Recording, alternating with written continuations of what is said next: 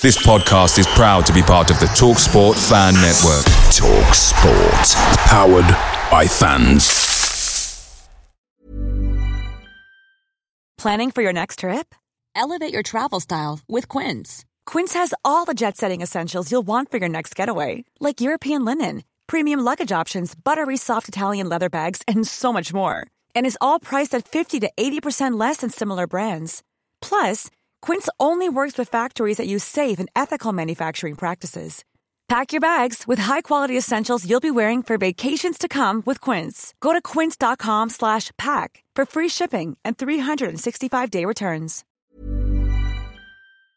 The TalkSport Fan Network is proudly supported by McDelivery, bringing you the food you love. McDelivery brings a top-tier lineup of food right to your door. No matter the result, you'll always be winning with McDelivery. Order now on the McDonald's app and you'll get rewards points delivered too. So that ordering today means some tasty rewards for tomorrow. Only via app at participating restaurants. 18 plus. Rewards registration required. Points only on menu items. Delivery fee and terms apply. See mcdonalds.com. Because if you don't know your history, you don't know your future. And your future is to be what happened the early days under Martin and Jimmy Murphy, without doubt. And telling them that what Jimmy did of it, planting seeds of it, the history, that is the most important thing you can do with young players coming to Man United. Tell them what their expectation is, to realise the expectation. There's no point for Man United, there's no point for Bolton Wanderers or Bury or Rochdale. It's a point for the biggest club in the world.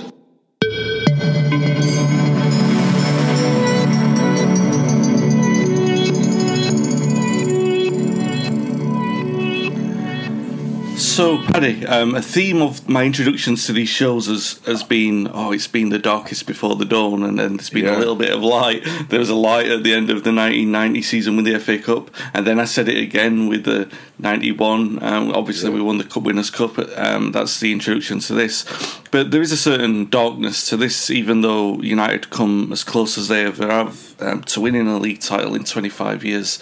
I guess let's start with the idea of United. There was a strong belief in that squad that they were the best team in Europe after beating Barcelona.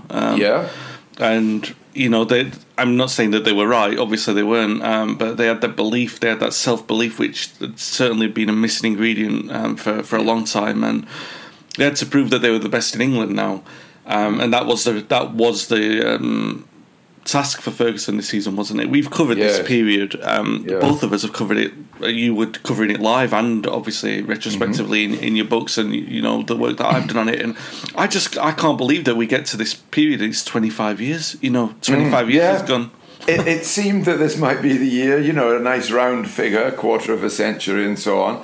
For people who you had Manchester United at their heart. But the interesting thing was that every time you looked at the perch, which Ferguson had wanted to knock Liverpool off, there was a different team on the perch. I mean, there was Arsenal on the perch, and now we had the upstarts from the second division, from the Championship, Leeds United, who, in common with Forest before them and others, had come out of the lower division with no sense of consolidation and started winning, threatening to win things. And Leeds were definitely an example of this. I mean, they had Strachan, of course, was a key player. Howard Wilkinson was the manager. Strachan had won Footballer of the Year, I think, in 91. And so they were the new, as Fergie looked at the perch, it buggered me if a white dove hadn't settled on it. So it was certainly a competitive era. But there was the thing now was that United had the perch within grasping distance. I mean, you made the point that the previous two seasons had ended in a trophy. No spoiler on this one. I'm not telling you whether you win a trophy or not. But certainly you're in the mix for every domestic trophy to some extent. So you're expected to challenge for them. That's the key. None of this, 11th one year, 6th the next, back down to 3rd. None of that. The team is on an upward trajectory. Everybody at Old Trafford knows it. The wider world doesn't. But there's definitely a clue in a really good title race, which you will now relate. Yeah, absolutely. What I find perhaps the most compelling comparison between United and Leeds from this season is that in what Ferguson had been building towards this point, so the 6 years he's been in charge, is at some point, I don't want this to sound... It's going to sound like I'm insulting what he did, but I'm really not. He took the sort of fragments of what was behind the personality aspect of Manchester United, and he taken that away and replaced it with a very good side that was better than any that have succeeded the Busby era. But they were lacking that kind of personality in the way that Leeds had it. And like we mentioned Wimbledon in a previous episode, and Wimbledon are a great example of a team that overachieved because of the fact they played at Plough Lane or Sellers Park, and they were horrible to play against, but they thrived on that sense of identity, and that's what Leeds had. They had a personality about them. You meant, and I think it really does come into play. We'll talk about the influence of a certain individual, but I sense an elephant in the room. Yeah, a French elephant. But there's also a Scottish elephant in the room. Like you mentioned at Strachan there, and I know we'll talk about Leeds later on. But the idea that was under Sergeant Major Howard Wilkinson, Leeds were relentlessly fit. And that is a prominent theme that played throughout both of these sides' campaigns. But yeah, United looking for a sense of identity. Again, that comparison to the Busby era. We mentioned Sir Matt at the end of the previous season because he was very much involved in the celebrations in Rotterdam and the proceedings in Rotterdam before the game as well. Before the season began, the week before the season began, there's a testimonial at Old Trafford. United played against the Republic of Ireland 11. Before the game, 2 hours before the game, 7-a-side kick around with some of the 68 side and a City representative team. The fans were already in the ground to watch George Best and Bobby Charlton turn out another time in red. And Busby's quote after this game was just astronomically superb. My mind, fittingly astronomic, my mind was somewhere out in space, waltzing with my heart. He just had this one, like yourself, Paddy. Sometimes I can just love the way that you guys. It must be a Scottish trait, the sort of vocabulary and diction. He was just, he was such a great orator, wasn't he, Busby? Yes, he was. And maybe some of the magic of his friend Hugh McIlvanney. Yeah, maybe the greatest journalist of the post-war era in this country, who sadly died in 2019. But Hugh, he was very friendly with Hugh, so maybe a little bit of the lyricism of that may have worn off, but rubbed off, should I say. But yes, it must have been a great experience. It is one of those. We talk about testimonial games, and I think the game finished 1-1 in the end. People more interested in watching obviously they're watching the before event, but they're also watching the new players that United have signed. Curious to see how these new signings, and we talked about in the last episode how, and again it comes back to this personality thing really, that they're trying to establish this kind of personality, this kind of style of the team playing, and I'm not saying that the team didn't have characters, it was jam-packed of them. I think they were just trying to establish their unit, their personality as a unit, and certainly a couple of, one massive personality came in the form of Peter Schmeichel, the Danish goalkeeper. And again, harking back to the Busby era, Busby signed 2 goalkeepers that had a distinct personality that shaped the team's success. Harry Gregg was one. He revolutionised goalkeeping because he's at United, he revolutionised goalkeeping because he moved forward 20 yards and he took the play forward 20 yards, and Stepney came in and it's the calmness and the distribution which became a big factor. Schmeichel had that. He had all of that, and he had his mistakes in him, but he had a presence that... Yes. Schmeichel was the Harry Gregg was Ferguson's Harry Gregg. Yes, I think that's fair to say. Better goalkeeper than Harry, I think, because Harry suffered from back trouble that was a.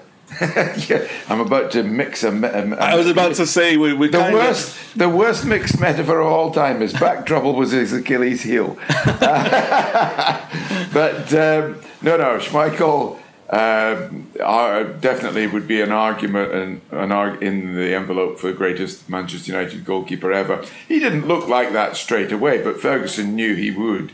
There was a sort of well-known story of when he went to Denmark to meet him finally after Alan Hodgkinson, the specialist goalkeeper coach, had watched him about 10 times playing for Brøndby.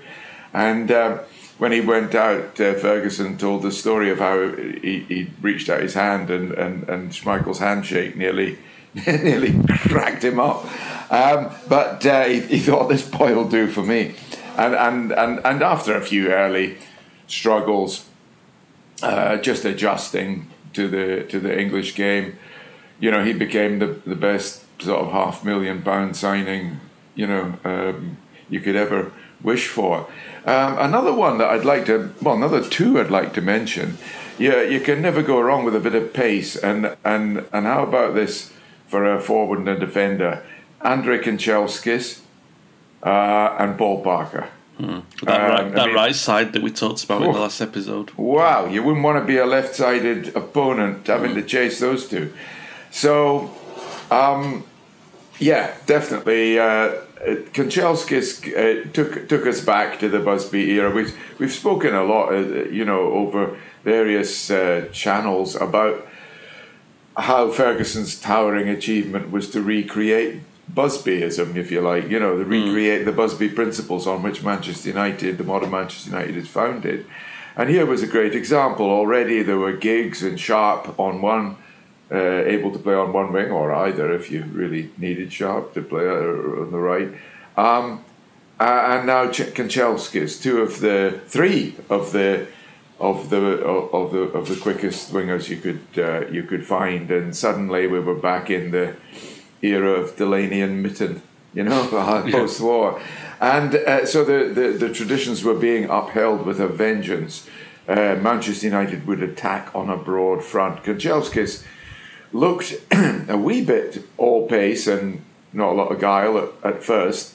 But of course, we now recognise that he was a player who was to keep defences stretched pretty well all the time he was at Old Trafford. Yeah, Kanchelskis. He was. Sorry, yes, go on.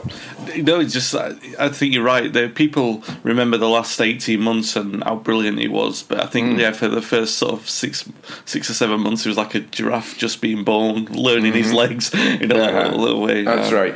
He came from Shakhtar Donetsk, at a time when Shakhtar were not one of Europe's, perennially admired teams as they are now, and yes, it was a bit of a culture shock. But of course, another point was that foreign players were still relatively rare. I mean, we're talking about 2 of 3 key signings. Yeah. People who relegated the likes of Michael Phelan and Clayton Blackmore to the status of squad players.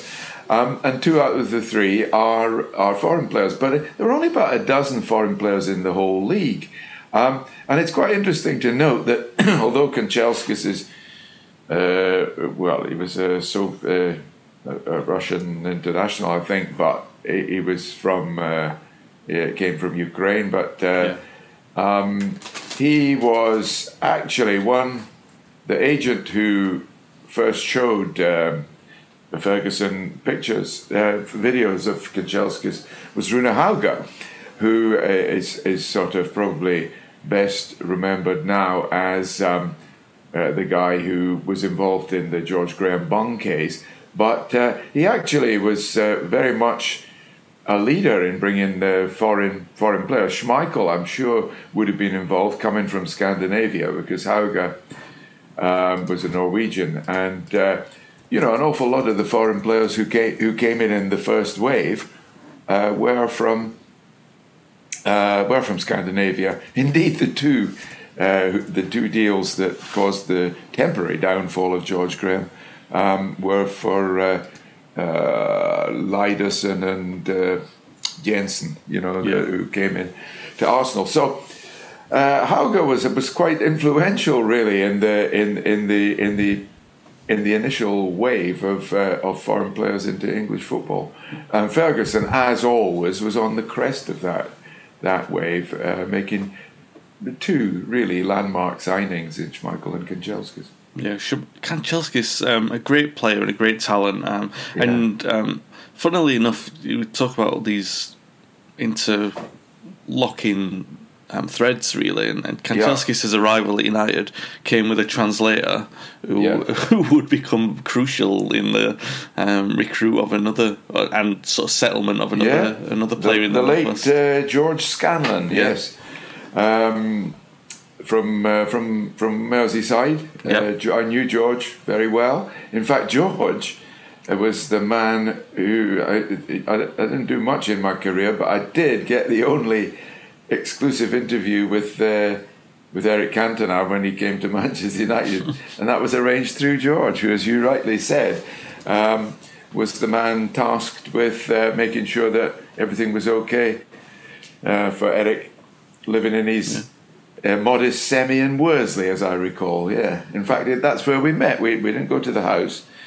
We went to a little hotel just off the circular motorway at Worsley. You probably know what it's called, but it's currently barking a noise down my throat because we live next to it. So, oh really? down my throat, down my ears, I should say. Yeah, but at this time, George was facilitating a transfer of Eric to a different place in the northwest, and United were doing quite well. They'd started the season very well, scoring a lot of goals. That wing element of Ryan Giggs, who'd emerged at the back end of the previous season, and Kanchelskis was really, really flourishing. United were showing a lot of speed.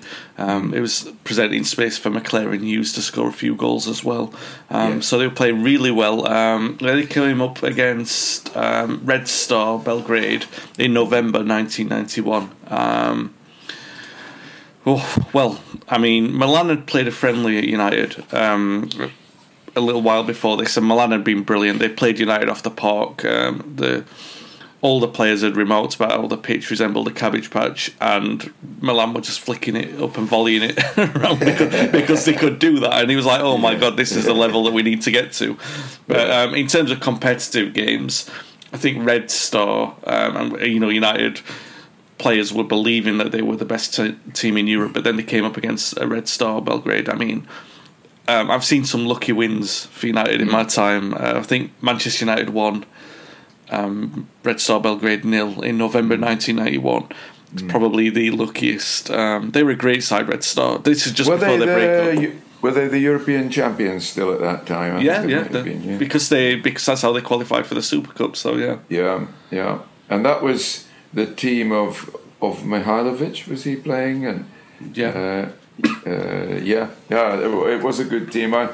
The final in which they won it was a damp squib, but no, they had a wonderful team. They had a sweeper called Belladedici. Yeah. Who's the only player who has won who's become a European champion twice for two different clubs under two different names. Because he changed, when he went to Bucharest, he changed his name to Belladedici. He took the I off his name. And so he's won. It's a good one for you. Anybody listening is welcome to use that one free of charge. You usually get just a dirty look, actually, when you give the answer, but anyway, I'll give it to you for nothing anyway. But United, obviously, they were coming on well. Obviously, they weren't as good as Red Star Belgrade, no matter what the results said. We could all deal with that, but they were looking like they were going to be the best team in England. Ryan Giggs, we mentioned him earlier on. Probably important at this point to mention the class of 92 because they had emerged into very serious Busby Babes sort of reincarnation, if you like, because they were going to win the 1992 FA Youth Cup. But it was more than that. It was more to do with the fact that they were now mature enough to play in the reserve team, most of them every week, and they were beating veteran teams, and a lot of fans were going to watch these. I remember you've told that story about going to see David Beckham before, because obviously you'd heard about the sort of, was it David Pleat who'd mentioned? David Pleat, mentioned it in the press room at Luton Town after a Luton match, and so I went to see that team, and I was blown away by it all. I can still remember it. I can give you the team if you like: Pilkington, O'Kane, Casper and Neville, centre backs, Phil, Neville, left back, then Keith Gillespie, David Beckham, and Nicky Butt. And Scholes beg your pardon, Ben Thornley, completing a 4-man midfield, and then Paul Scholes as a sort of just off the front, and the centre forward was, I think, a guy called Richard Irving. Although I'm not absolutely sure. I'm pretty sure it was him. And that was the team, and it was just fantastic. Beckham was my favourite, but Scholes was the one that everybody expected to be. In fact, they expected them all to be superstars. And they were all, I mean, John O'Kane, maybe not a lot, not everybody would remember him, but he was a bit of a Rolls Royce of a right back. And he went to Everton.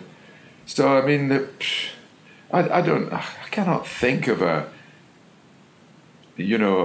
generation that produced so much. I suppose Arsenal could hit back with the Rocastle, Thomas, Paul Davis. The generation that won them the first league title, well, 2 league titles under George Graham.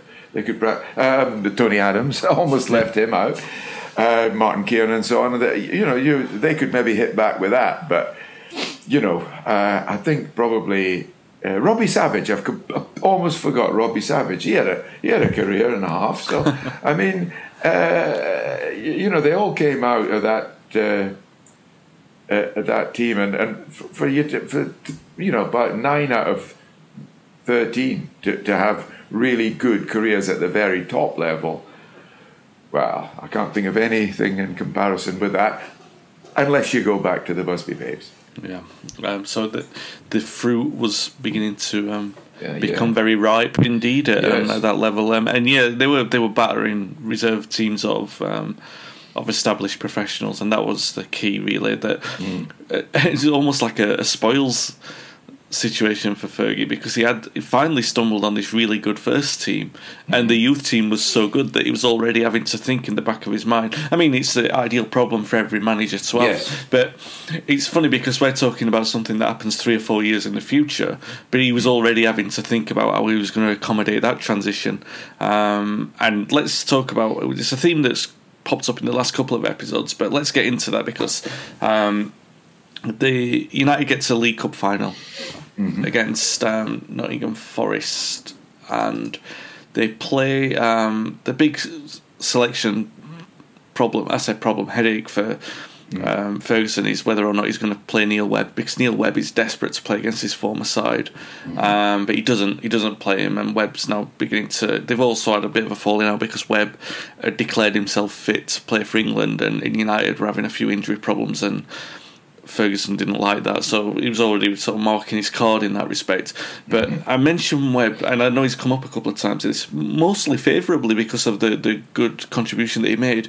But and I don't think it's more to do with Webb being a handicap as such, but his time has come, and this brings us to 7 big names that Ferguson has signed in this 6-year spell that are already going to be churned through. I mean, there's Jim Leighton, we've obviously talked about him. In fact, all of them have had some decent airtime on this show. Mal Donegal, Ralph Milne, Wallace, Webb, Phelan, Anderson and Leighton. 7 names who, I mean, a couple of them would be still at the club in the following season, but it tells you a lot about the power that he had now.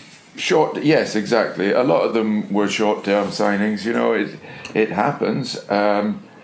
Sometimes you don't intend them to be short-term signings. I don't know. It's difficult to know what he expected of Ralph Milne, say. But age-wise, he wasn't too old to last. Some were tied over signings. People that he would have known would be. Mal Donaghy's a good example. Even Michael Phelan, possibly. Utility players that you knew you need a right back. They'll do it for you. I'll give you. There's a quote from my book about Ferguson. It was from an interview that I did with Ferguson during this season that we're talking about. Yeah. I was on the Observer at the time, and he said. It was in confidence at the time. He says, I've told 18 players, it was a game against Southampton. He said, I've told 18 players to report to Old Trafford, and I'm hoping at least one of them cries off. Because, like any other manager, he found it difficult disappointing people. Yeah. And in particular, he hated disappointing Donaghy because Donaghy just missed the League Cup final as well. And as Ferguson said, he tends to miss out on the big games. He's the odd job man, Ferguson said. If you need someone to sort out the plumbing, he'll sort it. If you need someone to fix the gas cooker, he'll fix it. He'll play anywhere you like and do a great job. But you can't keep kicking him in the teeth. And this was a very graphic illustration of the manager's dilemma. And although people often talk about Ferguson's decisiveness and occasionally ruthlessness, as Jim Leighton would call it, he wasn't immune to the pain of disappointing people. Yeah, 6 of those players mentioned Phelan, so we can keep him out of the 7 because I'm just going to run through the League Cup side. Schmeichel, Parker, Irwin, Pallister, Bruce, Kanchelskis, Phelan, Ince, Giggs, McClare, Hughes, and the subs were Webb and Sharp. Sharp came on for Kanchelskis, like you mentioned, to play out some probably on the right wing. And I think he was coming back from his illness at that time, so he deserved to play. He was a League Cup hero from the previous years as well. But that's an entire Ferguson side now. 7 years in, he's completely, apart from Robson who missed the final with injury, he's completely oversaw that transition, and also the 6 names that we mentioned that he's already gone through, and we haven't even gone through that's not even taken into account, apart from Sharp, the other original fledglings like Daniel Graham and Lee Martin who's injured, and Russell Beardsmore. All of them. It's an incredible turnover when you think about it in that time. Not incredible in terms of you look back and it's obvious that it happened, but when you look at the numbers and you think of the time that was given to him to do that, and understanding how many players that you had to go through to get to that stage, I think that's one thing that people, like, again, recording this in 2020, people don't realise the amount of, that's 2 transitions basically, one at youth team level and one at first team level, and he's had to go through to get to this point where they did again win in the final against Nottingham Forest. Brian McClare scoring to win their, I guess, second trophy of the season if you count the Super Cup as one. But the one that they were chasing, Paddy, was the league title. Leeds United have emerged as the challengers, like you said. In the absence, again, Arsenal have dropped off a little bit. Liverpool on their decline, so Leeds have emerged. They've galloped into that position. Yeah. United have been involved in ding-dong clashes with them. They're really good games. United might even claim to be better than them on a head-to-head basis, and they could claim the domestic cup triumphs against Leeds as evidence of that. However, that's counting against United in the long run because the increases their workload. Yeah, and Leeds. We mentioned their fitness earlier. They really, having been eliminated from the cups at a fairly early stage, now have just the league to play for, and one goal in mind. It had become an attritional, a war of attrition, or a race of attrition, if you like, but between Manchester United and Leeds. Now, bear in mind, if you're talking about the title, this is where Ferguson had got Aberdeen. This is where he wanted Manchester United to be in, to be climbing into the heavyweight ring in the last round with a puncher's chance, with an equal 50-50 chance of winning. And that was more or less how it was. I mean, Leeds and Manchester United, Leeds United and Manchester United were sharing the leadership most of the season. And this is where he wanted to be. And nobody knew in the last few weeks where the title was going to end up. And that's where Old Trafford wanted to be, wasn't it? I mean, that's... you feel if you're in with a chance of something, you're having a good season, and that was the case. Nobody knew. In fact, I think I've mentioned to you before the interview that I did with Ferguson as we went into the final run-in of the title, and he looked at there's a chart on his wall, as most managers have, of appearances, and he started counting the number of players who were going to get a league medal because they'd played in 14 matches or more. And he did say, if we win it, of course, I'm talking about, of course, but he was hoping they would win it. And he reckoned 17 would get it, including his friend Mal Donaghy. But it was somebody was going to get a medal, but it was to be Howard Wilkinson's players, not Ferguson's, and one of those was Eric Cantona, one of the elephants in the room. Yeah, Cantona gets a lot of the praise for his influence, mainly because I think the timing of it, Leeds had drawn a few games, and sort of Cantona's Cantona's arrival coincided with this return to form for Leeds, where I wouldn't say that they were massively convincing after that. They still lost and drew a lot of games, but Cantona, when he played and when he scored in wins, and a couple of the goals were exceptional. The one that he scored against Chelsea for Leeds, where he flicked it over the defender's head twice and shot it. I was like, I've never seen anything like that before. Well, maybe Gascoigne could do something like that, but you hadn't seen that, and I think it was the element of something different that you thought Leeds could always do something different. They could also stand up to the physicality in a way that United possibly couldn't, or the way that the suspicion had always been that United couldn't. It'd always been levelled at United that they were a little bit soft-bellied apart from Robson, and when Robson was injured, you could definitely level that accusation. Even though they had Ince in the middle of the park, they still felt a little bit like you could get at them, and that they were a little bit vulnerable. So United were also drawing a lot of games in there. It's interesting. You mentioned that Ferguson's thinking about these, all the mathematics of the players getting the appearance, but he also dropped Mark Hughes. A great quote from this. He dropped him.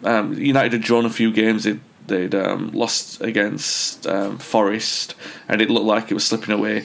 They were looking for inspiration. I think it was 3 games in 5 without a goal. They played against Southampton at Old Trafford, looking for goals, and he dropped Mark Hughes, and he called it a valley of bad form that Hughes had been in. Hughes hadn't scored since it maybe been 5 or 6 games without a goal since, but he had been in decent form before that. He showed that he wasn't. I think it was more to do with the fact that he'd also dropped McClare for a game, and McClare had responded by coming on and scoring, and he thought that he'd get that from Hughes, but he was looking for this kind of spark within what he had, obviously.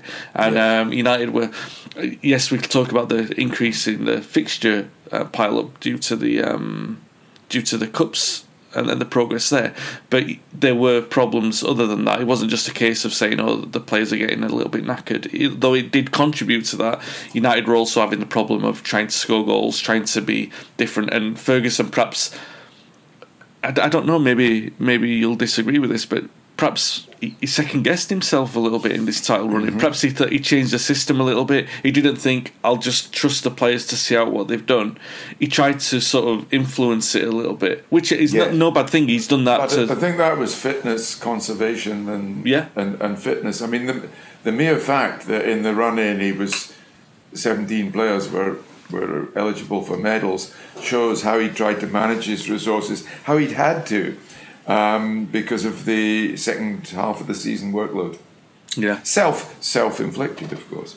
Yeah, well, I mean, again, it's the right kind of the right kind of problem. I mean, Hughes had been dropped after the League Cup final, so it was kind of like, well, he played in the League Cup final and we've won, even though he called it a valley of bad form. He's sort of thinking, I can take him out for a bit and bring him on if we need him.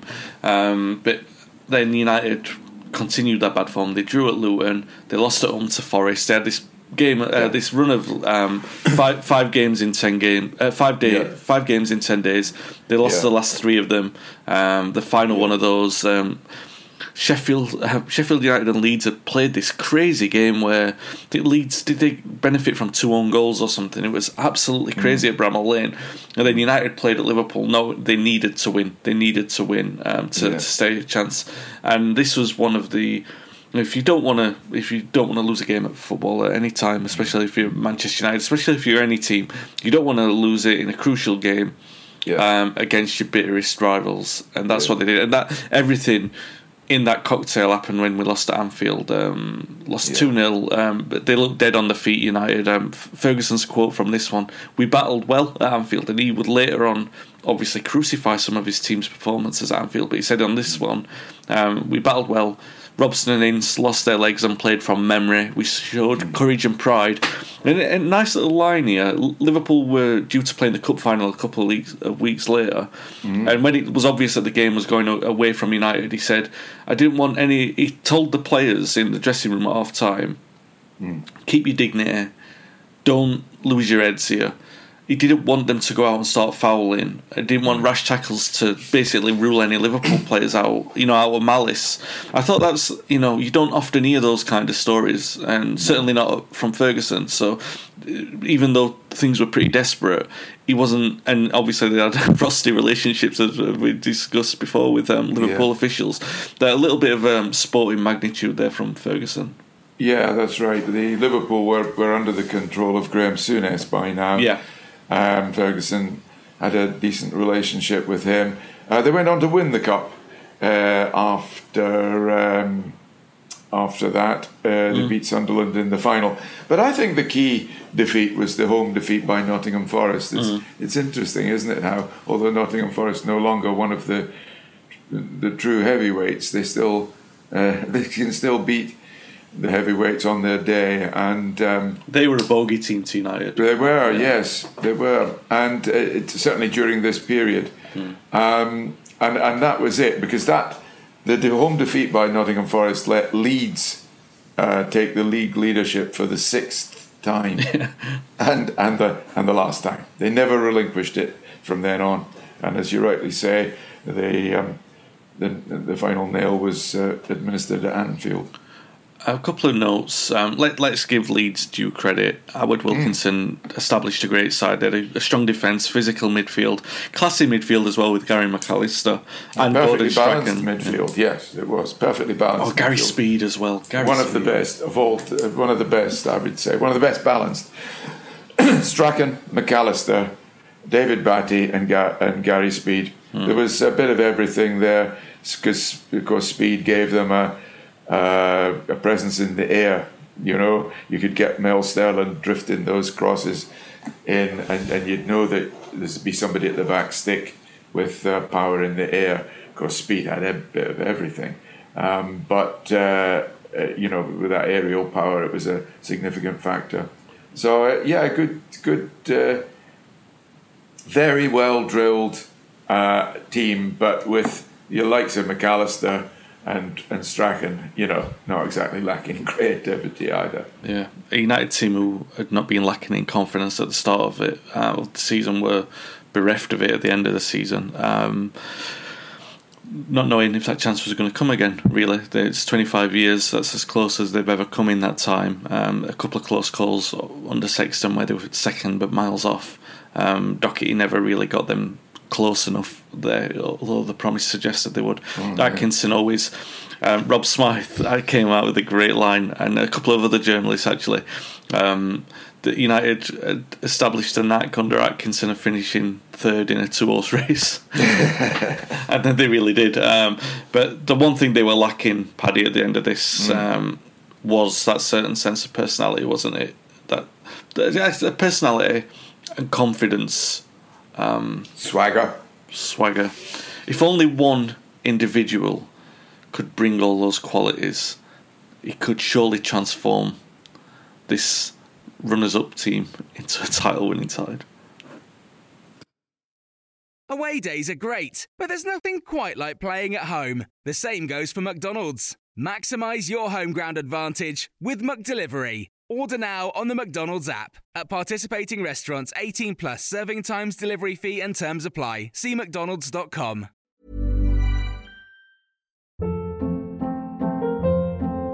Hold up. What was that? Boring. No flavor. That was as bad as those leftovers you ate all week. Keke Palmer here. And it's time to say hello to something fresh and guilt-free. Hello Fresh. Jazz up dinner with pecan-crusted chicken or garlic butter shrimp scampi. Now that's music to my mouth. Hello Fresh. Let's get this dinner party started. Discover all the delicious possibilities at hellofresh.com. This podcast is proud to be part of the TalkSport Fan Network. TalkSport. Powered by fans.